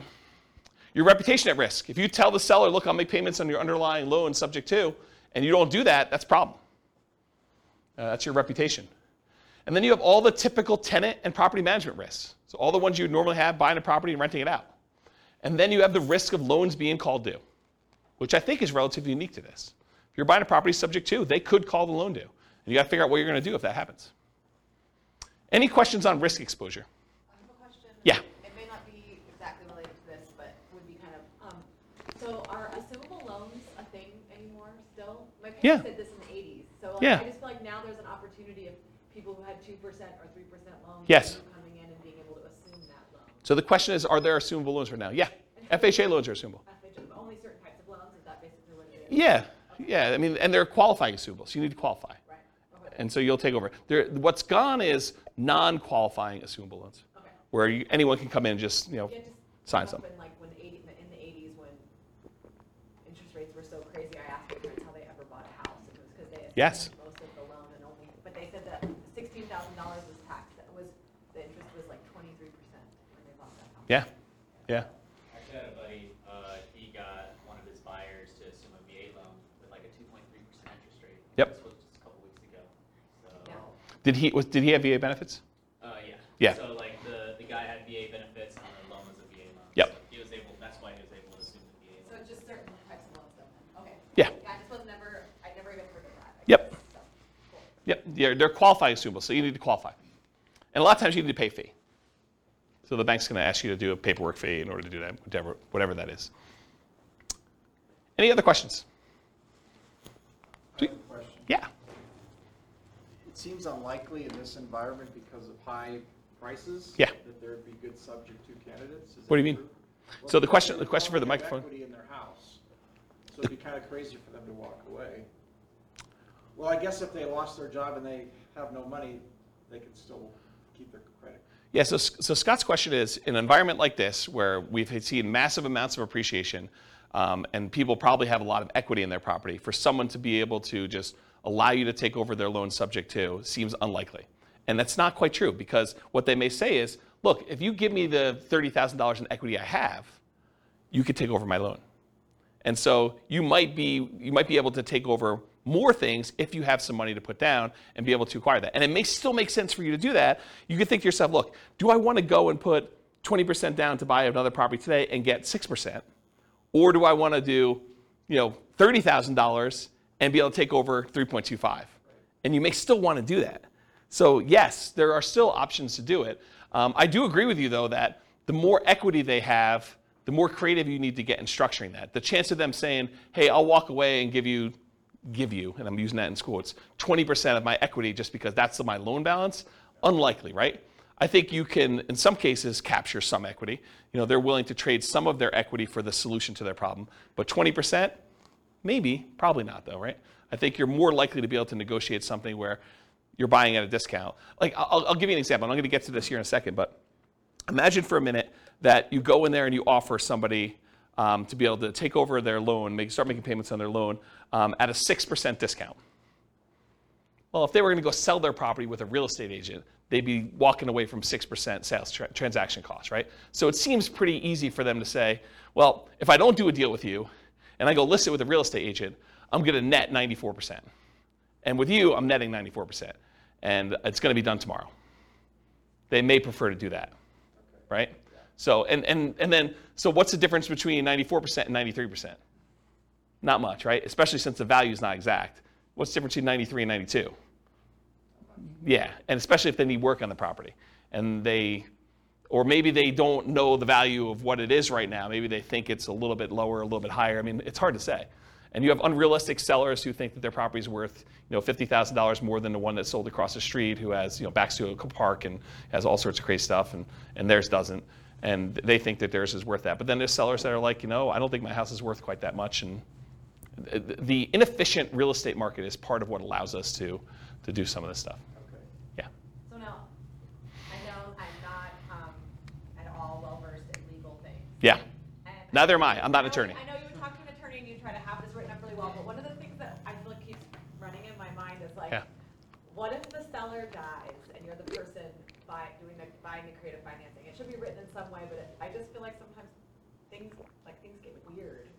Yeah. When people die. This seems like an additional risk of like, you're not going through an institution, your loan isn't held by some bank where it doesn't really matter who the person is. You now have this like individual entity that Rachel, a family comes involved, and then there's probate. Yeah, Rachel, I'm pretty paranoid too, and I come up with all sorts of like weird situations that happen. But honestly, that is one I don't actually have a problem with, because my understanding, and I had a client of mine die while they were selling a house with me, and what happens is the paperwork is written such that the obligations they had get passed on to their heirs.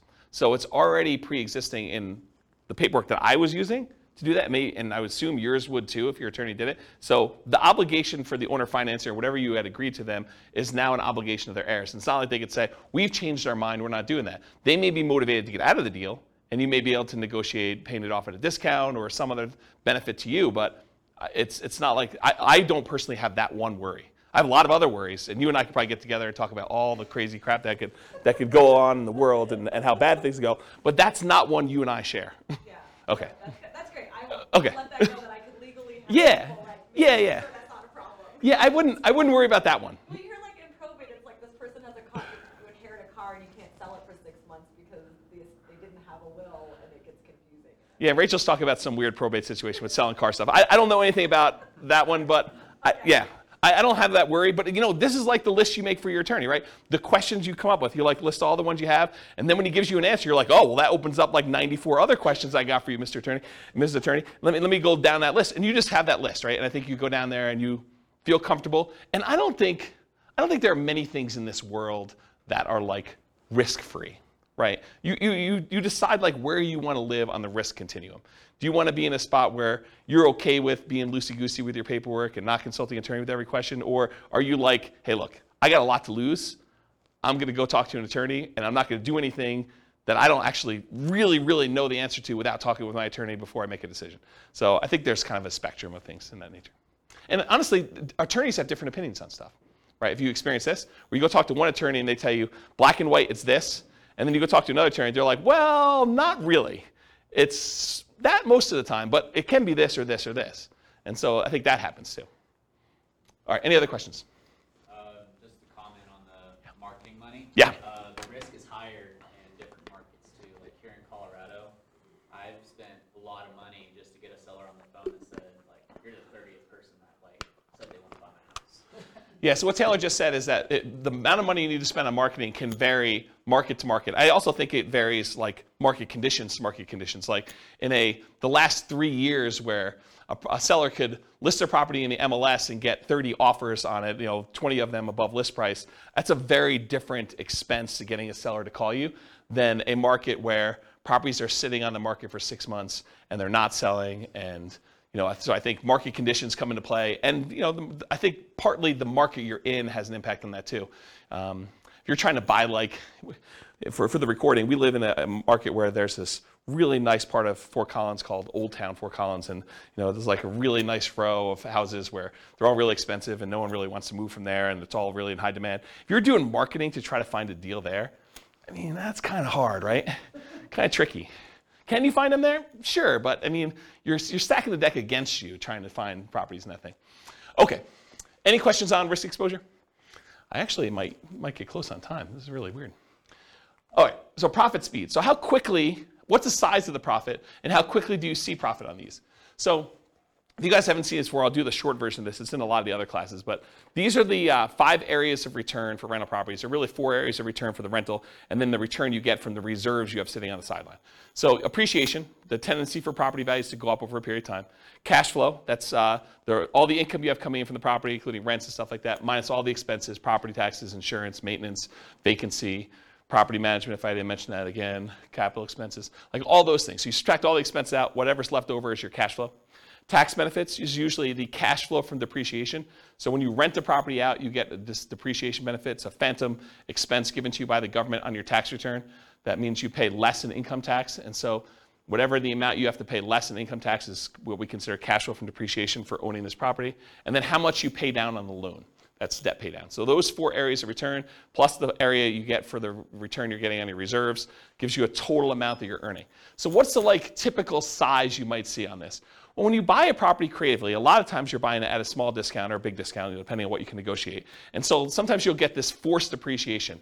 The amount you bought in year 1 that you got as a discount, plus in addition to that, whatever the appreciation is while you own the property. So if property values are going up, whatever it is, 3% a year, and you own it for 4 years, it's 3% the first year, 3% compounded the second year, 3% compounded the third year, 3% compounded the fourth year. It's 12% plus, because you have some compounding in there over that period of time. Plus, if you bought it at a 5% discount, you're talking about 17% or so amounts you made on this property over those 4 years. Then you had whatever cash flow you did. In a lot of cases, since you're buying these properties creatively, and a lot of times they have high loan-to-value loans on them, and they may not be ideal rental properties to begin with, sometimes your cash flow will be negative. Your tax benefits are usually going to be positive, and they usually offset some of your cash flow. And then debt pay down, depending on the price of the property and the interest rates. The lower the interest rate, the more you pay down in debt, just in general, for the same amount of property there. So you combine all those together, you're talking about relatively big sums when you're doing it. It's not all up front though, right? So as far as when this happens, a lot of times you'll get an option fee from your tenant buyer. When the tenant buyer comes to you and they're like, okay, I would like to rent your property and I'd like the option to be able to buy it from you from a year or 2 or 3 or 4 down the road.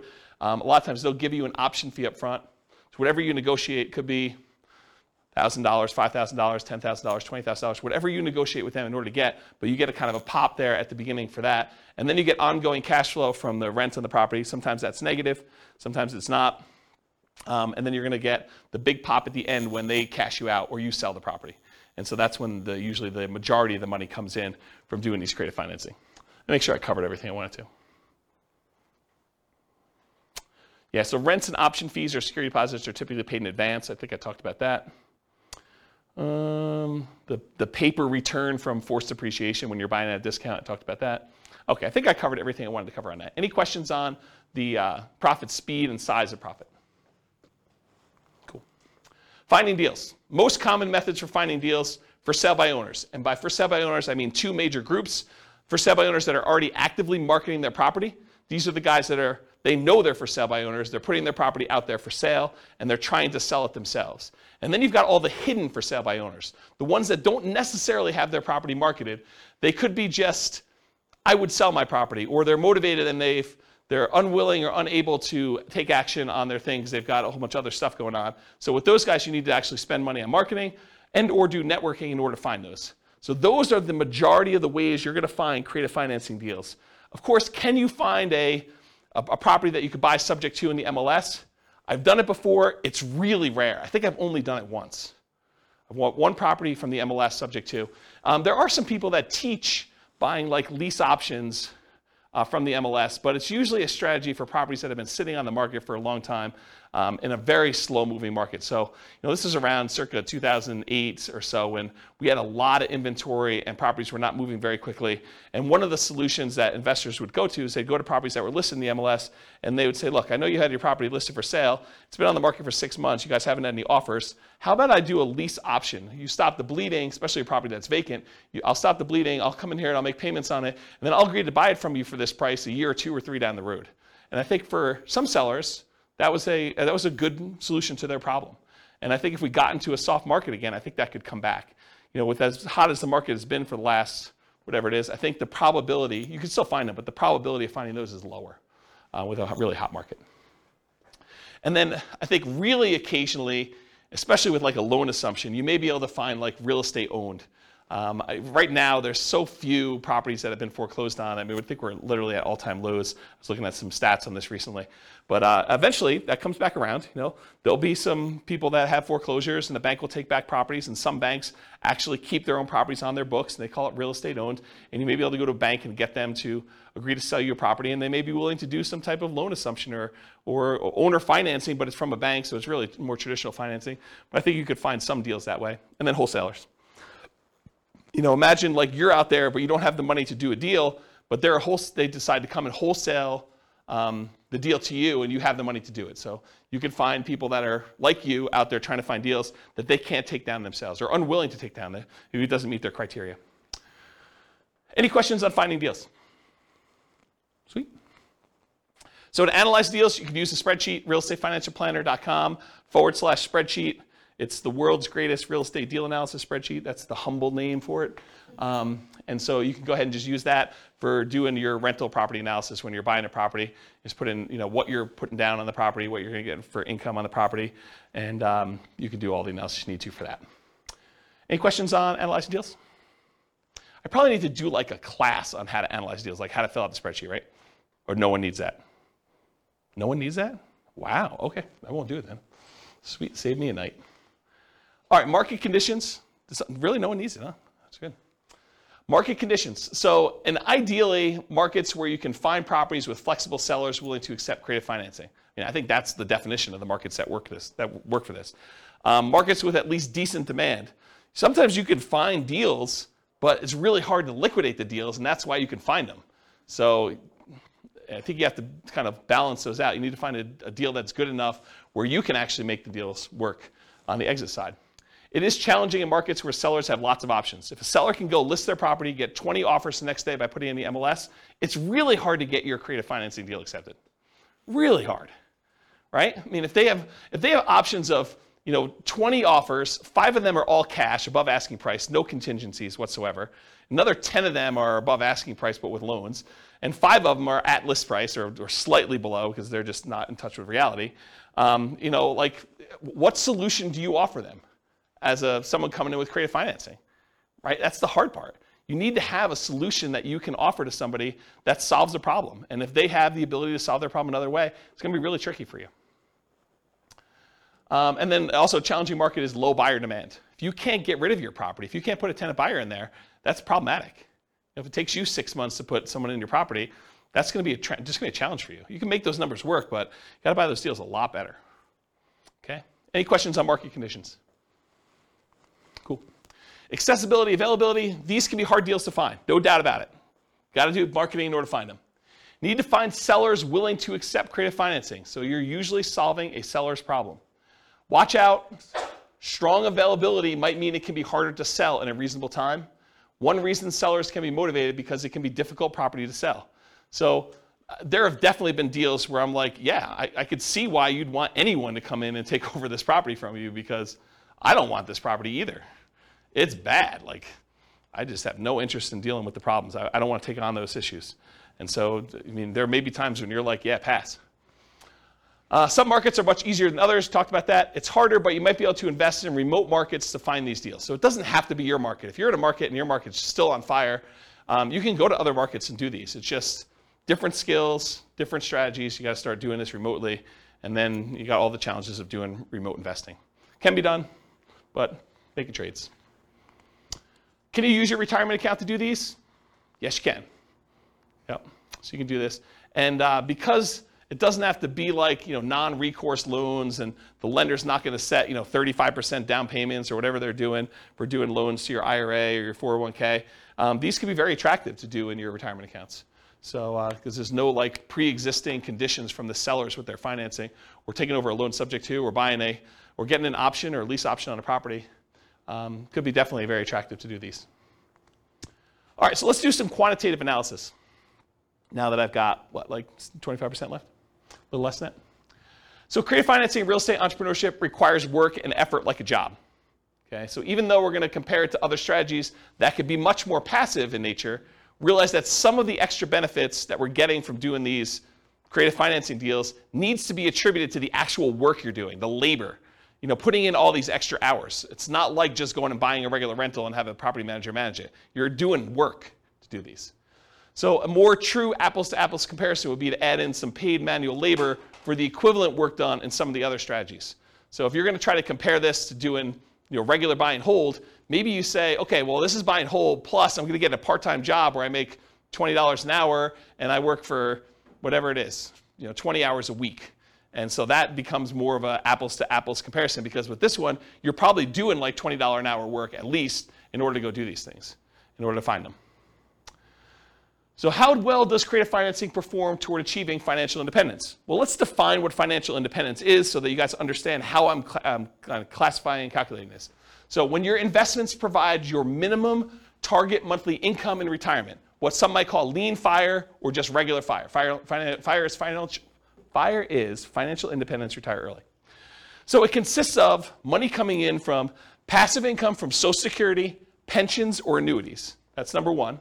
So any money you have coming in from Social Security, any pensions you have, or any annuities that you bought that are bringing money in, that's passive income. Plus any net cash flow after all expenses under your rental properties. Plus, the third thing, your yearly safe withdrawal rate times any other money you have invested in stocks or bonds or things like that. Okay? So you have $1 million in stocks times 4% safe withdrawal rate. That's $40,000 a year that's coming in, that's counting toward whether or not you're considered financially independent. Plus you have a certain amount of Social Security coming in. Plus maybe you have, I don't know, $500 a month coming in from cash flow and all your rental properties. You add all those up. If that number exceeds the amount that you need to be, the minimal amount you need to live, then you are considered financially independent. Okay, that's how I do my calculations. And if you haven't done this, there's a spreadsheet on the website. Anyone remember what the spreadsheet address is? I don't remember what it is. But if you go look up Ultimate Financial Independence Retire Early Budget, it walks you through all your expenses for like 3 different states in your life, and then you can put in your assets and it will do the calculations for you for whether you're financially independent or what you need to produce for that. Anyone come to that class to see the budget spreadsheet? You came to that? Was it a decent class? Yeah. Okay, good. Good. Yeah, so go watch the class and go download the spreadsheet. All right, any questions on financial independence? Cool.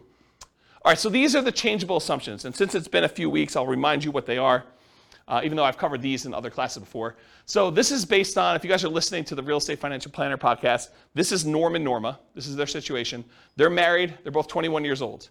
They recently graduated from college, and they're working in a technology department of a large healthcare business. They have a total of $10,000 saved up right now. Not each total. They earn $72,000 combined between the two of them, $36,000 a year each. They each earn $18 per hour. They work 2,000 hours a year, $36,000 per year each. They're saving about $1,000 per month before they buy any houses. So their savings rate is $1,000 out of the $6,000 a month that they're earning. They're obsessed about achieving financial independence so they can retire early. They want to find the best path to financial independence together. They're both taking Social Security at age 67. And I estimated Social Security based on them working until they are 67, which may not always be the case. So realize that that's not conservative, right? That's a little bit higher than that. But if they achieve financial independence before they turn 67, it doesn't really matter because that Social Security is just kind of a bonus at that point. Okay, so these are their assumptions. What we've done over the last X number of classes is we've gone through a bunch of different strategies. We did a whole class on them doing buy and hold and how that looks for them achieving financial independence. We did one on them house hacking. We did one on them doing nomad. We did one on them doing fix and flips. Tonight we're doing creative financing. We're going to find out how them doing creative financing impacts their ability to achieve financial independence. So these are also, oh, and by the way, these are all assumptions that if you want to copy the scenario to your own account, you can copy them and then change the assumptions. So if you don't like anything I just said there, you're like, I wish James used $80,000 a year, or I wish James didn't have them saving $1,000 a month. I wish James did this. You can copy it into your account, make any modification you want to, and then rerun it. We're modeling this for 60 years. We assume their effective income tax rate is 17.85%. That's based on $72,000 a year. 3% inflation rate, it's really funny. It's like 9% this month, right? But 3%, I think, over a long period of time is a reasonable assumption, even though we're in this really crazy high environment right now. That's what 3% is, like a real data-based number. Like, go look back over historical data over a very long period of time. It's like 3. Mortgage interest rates, I'll show you those on the next slide, but they're on your handout too. If you didn't get a mortgage handout sheet, did you get a mortgage handout sheet? Can I have yours? You guys have your own copies, right? Yep. You guys got them too, right? Everyone got a mortgage sheet? We'll talk about those in the next slide, but those are the interest rates I used. Then a 4% yearly safe withdrawal rate. We're saying they need $5,000 a month for their target monthly income in retirement in today's dollars. So that does increase with inflation over time, but it's really like $5,000 in today's dollars. And their ideal lifestyle, if they can get there, is $10,000 a month. I'm not going to use that in the presentation, but that is a true statement. Okay. This is the mortgage rate handout sheet. In the middle section, it shows you all the different interest rates for the different loans for owner-occupant and for investment properties and stuff. So those are the assumptions I've used on the different classes. Today's class, I think we're using 5%, which is sort of like a between the investor loan and the owner-occupant rates that are even on there. Because we're assuming we're coming out of like a really good interest rate environment. I didn't want to handicap them too much, but I didn't want to use like 2.5 or whatever it is, because I didn't want it to be too good. Okay, so really young eyes, whoever can read this.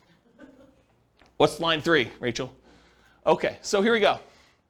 $375,000 property value, and that's the purchase price, although they're going to be buying at a discount, which I'll talk about here in a second, and it goes up at a rate of 3% per year. So I'm assuming appreciation rate is 3%. I'm being really, really modest, in my opinion. I think that's conservative. Anything better than that helps them while they own the properties. It hurts them a little bit when they're buying more expensive properties in the future, but it helps them for the ones they own. They're taking over debt, so we're assuming they're doing some like a subject to or wrap financing or something like that. And I've set the default that says they're getting a 6% discount from the after repaired value. So this is that argument I made earlier. Look, you're going in there and saying, look, you're going to go and the alternative is for you to list the property with a real estate agent. You're probably walking away, although real estate agents are completely negotiable. You can use whatever numbers you negotiate with your real estate agent. But I think 6% is a very common one that people have used in the past. So what we're saying is, we're going to buy the property at a 6% discount. Like what they would net if they walked away from a real estate agent is some way of looking at that. 4% of purchase price in the cost of acquisition, and we list this as closing costs. And where I got 4% from was 2% for down payment. So we're going to give the seller 2% to have them walk away, essentially, which really means that they're not getting 6% discount. They're really getting more like a 4% discount, right? Because we're going to give them about 2%, although it's 2% of the purchase price and 6% discount from ARV, but it's close. So 2% for down payment. We're going to need to give the seller some money. 1% in marketing costs, so 1% of the property value, our purchase price, is what we're going to use in order to spend on marketing, postcards, letters, bandit signs, whatever we're going to do in order to find deals. But we're assuming that that's a cost to doing the deal. And then 1% in the actual closing costs, going to get title work done, closing services, notary, legal fees, whatever it is there. So I just put that in there as kind of like a placeholder. So I use 4% for our transaction costs to do that. Seller's not giving us any concessions. They're motivated. We require 6 months of reserves of personal expenses, this property's expenses, and each of the other properties that you've already bought. And so I want to talk about this for a minute because it's kind of important. I use 6 months of reserves because I think it's prudent for you to have these reserves, right? I think you acquiring rental properties and not having your personal reserves and you not having reserves for the other rentals you have or you having reserves for the one you're about to buy, I think is kind of silly. But I did run some variables. I ran some variations on these. But really, I said to start with, we're going to say you need 6 months of reserves of personal, 6 months of reserves of all the previous properties you bought, and 6 months of reserves of any properties you're buying in the future. I think that's prudent to have moving forward. And so you need to have all those reserves in order to be able to buy the next property. No debt to income limitations because you're basically taking over debt. So you don't go to the bank and qualify, so there's no DTI calculation that's going to limit you purchasing things, which did exist in other scenarios we ran, right? Buy and hold, nomad, house hacking. We looked at your DTI to make sure that you could qualify. In this case, we don't, right? We're not doing DTI because you're not qualifying for the loans. We're not doing loan assumption in this example. You're getting 1.5% of your purchase price back as a rebate from the tenant buyer when buying. So after you buy the property, I'm assuming that your tenant buyer is going to come up with at least 1.5% down. In this case, it is 1.5%, but I think that's a fair number to use. It's going to be about $6,000, something like that, right? This gets applied to a credit when they buy it from you in 4 years. Now, the math, the way that we model this is not great for how we give the credit back, but I did include it in a really rough sort of way, but it's not perfect. I just wanted to warn you about that. We're using a 5% interest rate that you're taking over on the loan and that you are paying PMI. They do have PMI on their loan. They didn't put that much down, so they got private mortgage insurance. We're using a 360-month loan, 30 years. $2,600 per month in rent, but rent also increases at that same inflation rate, 3% per year. You're likely to have negative cash flow if you ignore that upfront option fee you got and you ignore cash flow from depreciation. So a lot of folks, a lot of creative real estate investors will think about that option fee as some offset to their cash flow, right? If you get, as an example, if you get $2,400 as an option fee, isn't that sort of like an extra $200 a month for the first year in rent? So if you were like negative $100 a month on rent, but you got $2,400 in the option fee, it's not really negative $100 a month in rent if you really got the option fee up front. You just got like prepaid rent up front. Now it does count as a credit to them when they buy, so it's not like it's really that way, but it does offset some negative cash flow. And if you're getting $6,000, that offsets a lot of negative cash flow, right? If you get $6,000 option fee up front, it's like $500 a month for the first year, or $250 a month for 2 years, or whatever that is for 3 years. I can't do the math in my head. So we're not counting that. We're not thinking about that. We're not counting the cash flow from depreciation. 3% of the monthly income is the assumed vacancy rate. 10% of the monthly income is the assumed maintenance rate. Although if you've got a tenant buyer in the property, you could argue your maintenance rate is probably going to be a little bit lower, because usually a tenant buyer, someone who's buying the property, is going to take care of the property a little bit better than just a regular old renter. And you could negotiate that they're responsible for the first X in maintenance on the property too. That's another way to structure this. I'm not going to talk about how we calculate taxes and insurance, but we are calculating, it's on there. And then I'm not going to go into details about how we calculate the depreciation benefit, just for the sake of time, but I do have that in there as well. Let me get a drink because I'm losing my voice. You guys hear my voice, or is it just like in my head? You hear it? Sometimes it's hard to tell if it's just in my head or not. Because you listen to yourself on recording every once in a while, and you're like, do I really sound like that? I guess I do. So buy up to 15 properties. Oh yeah. So basically I'm saying they can have up to 15 properties that they've acquired at any given time. I cap them at 15 because in some of these cases they're able to buy like an infinite number, right? Like they eventually get to the point where some of the deals start popping, they've got a lot of money in their bank accounts, and really they could go spend an unlimited amount of money in order to do any number of deals that they want. And I wanted to set a reasonable limit. I thought 15 sounded about right. Do you guys think 15 sounds right? Is it too low or too high? 15 right or no? Okay, 15 sounds good. I do run some variations there, how long you're actively buying for. Oh, I only buy properties for 10 years. Because if I keep running this for, a lot of times you're financially independent before 10 years, or like shortly after 10 years. So I basically stopped acquiring properties at 10, and I did some variations where I extended it out a little bit more, made it shorter, but yeah, 10 years is arbitrary. And then I buy up to 15 properties. We sell them to a tenant buyer after 4 years. Historically, over a large data set, it takes about 3 different tenant buyers in order to have a tenant buyer close on the property. And so if you have a tenant buyer every year for 3 years, I used 4 years. This seemed a little bit more conservative. Could be longer than that, could be shorter than that. Depends on how you structure the deal, what happens in the marketplace, their ability to qualify, financing availability. A lot of variables in here. But I think 4 years seemed like a reasonable cutoff. You could extend it out if you wanted to. And I didn't count extra option fees you had, right? Like you put a tenant buyer in there, they could live in the property for a year and then decide not to buy. They don't get married, they get divorced, they no longer need the property, they're transferred out of the area for work, whatever the reason is. But there are times when that tenant buyer is like, I'm leaving, and they just leave their option fee, and now you got to go find another tenant buyer, and you get to collect another option fee by doing that. So I didn't count that. And then even after the 10 years, they're selling property. So they acquire them up to 10, and then we can sell them 4 years after that. And then when you sell, it is 1% in closing costs. Usually you're going to negotiate to have the tenant buyer pay all the closing costs, but this is sort of part of that offset to give them that 1.5% credit back. So I sort of finagled it that way. That's where that came from. You're not paying any real estate commissions because you've got the tenant buyer you've already found, and the tenant buyer is buying directly from you, so there's no real estate commissions on the sale.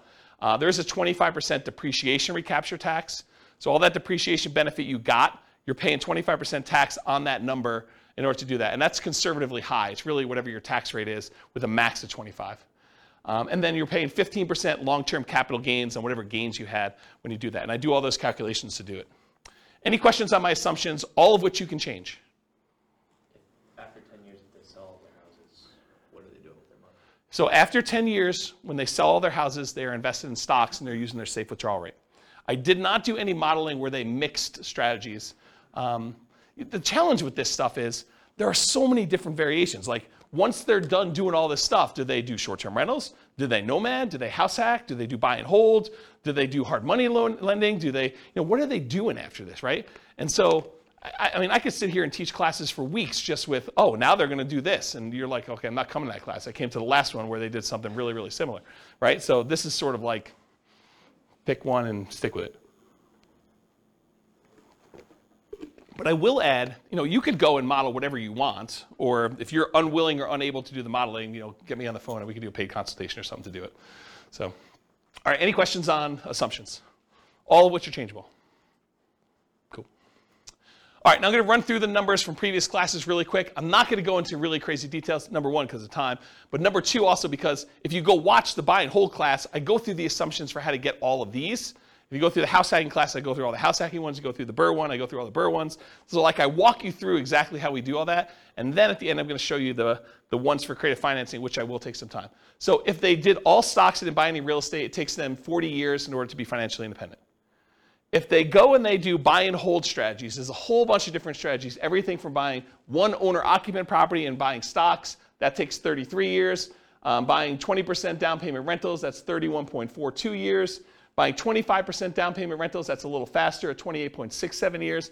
Buying 15% down payment rentals with PMI as an investor, that's 33.5 years. There's a whole bunch of stuff where then you buy an owner-occupant, then you buy 20%, 25%, or 15% down rentals.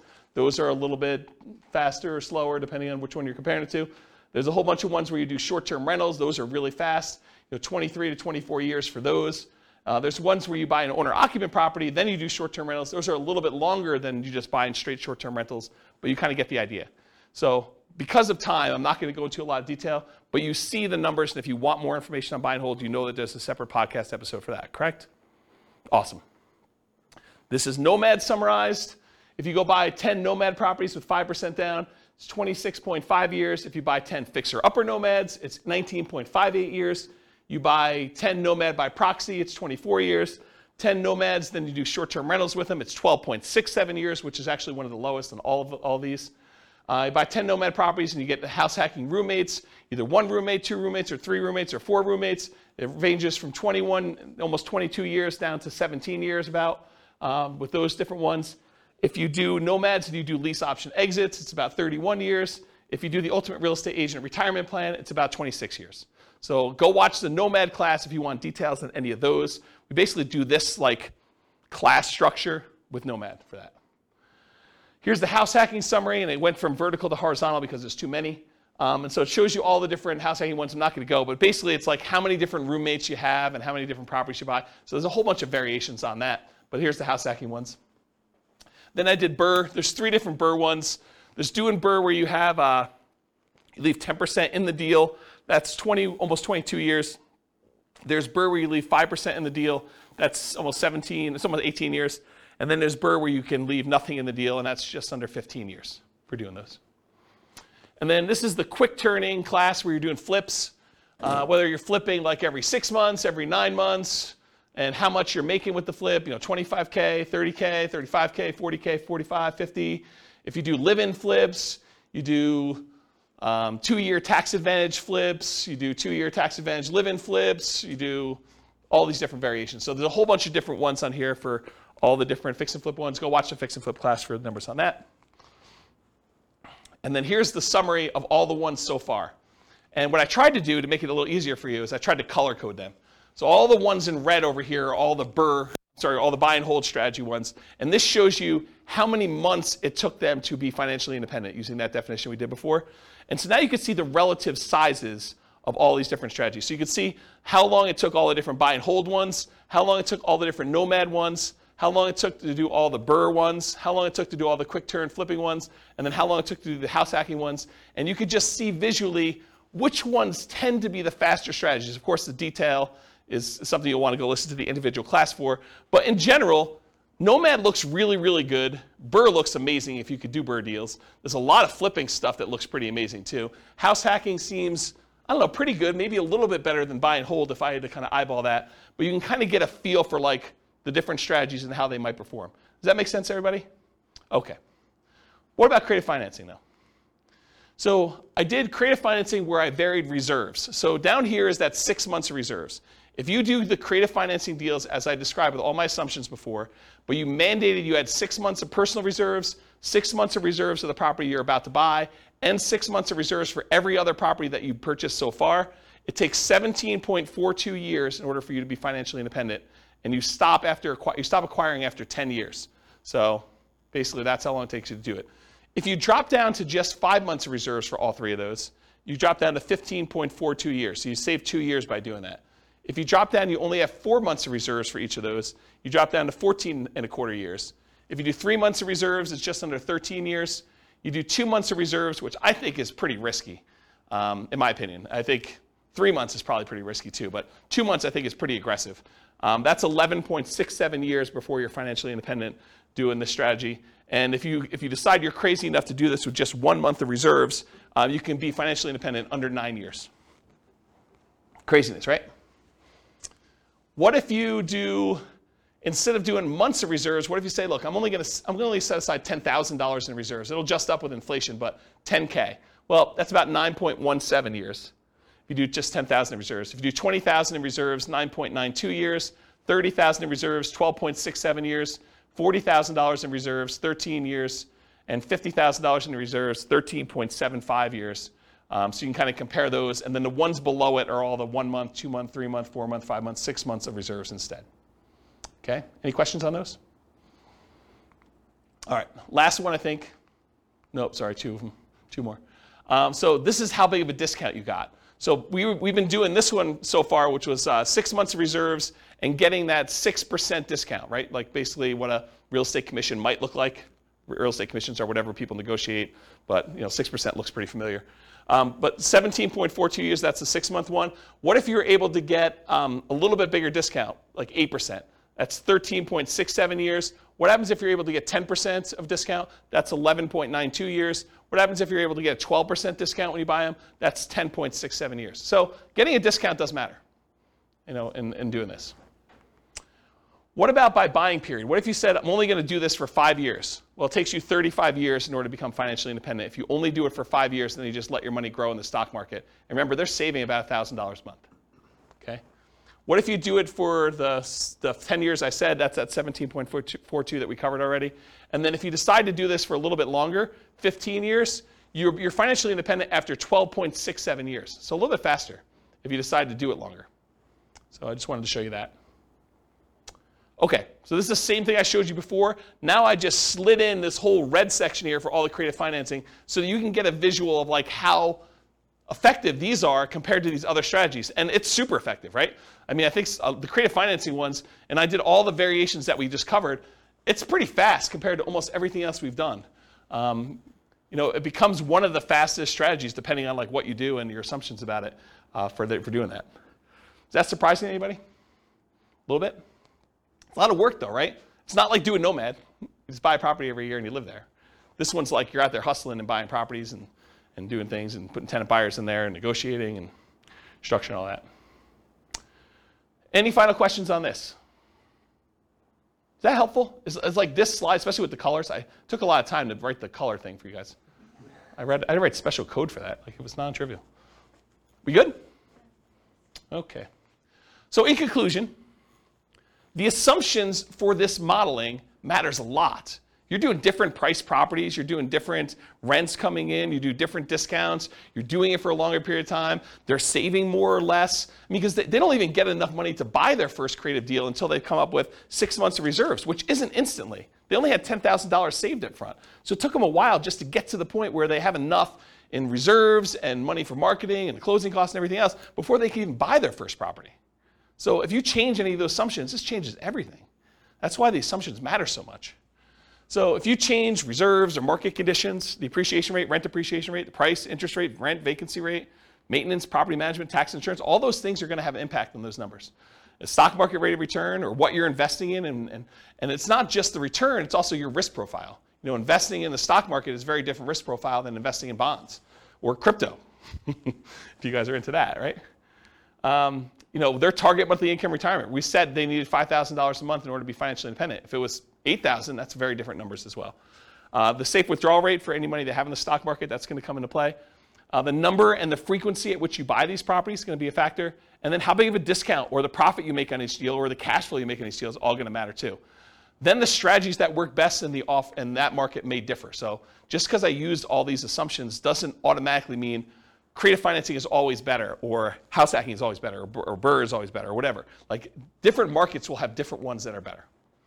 So you do the math for your situation, and you can go to realestatefinancialplanner.com/model, and over time, it's not all done, but over time, the reason why I'm doing the individual city podcast is going to have each of the cities have their own numbers done for these. So I'll pick whatever the city prices of houses are for there, and their rents and their taxes and their insurance, and I'll run through all the buy and hold, all the house hacking, all the nomad, all the creative ones, and I'll show you the numbers for that city specifically, and that'll all be at that realestatefinancialplanner.com/model page. You'll just pick your city and I'll do it, and then you can copy your city to your thing and make adjustments from there. And then I'll be able to show you which cities are better, which I haven't really done a lot of work on, but that's where we're headed with that. Yeah, questions? Remind me for the reserves. Yeah. What assumptions do you assume they're invested? Do you just assume they sit in a stock market? Okay. Yeah. So instead of modeling and saying, okay, they're 10% in cash and 90% in stock market, I said, look, we're just going to simplify this down, and all of it's at 8% in the stock market. Okay. I thought that was it. I just yeah. There was yeah. a separation between that and like other investments. Yeah, we can model it differently. It's just a pain in the butt.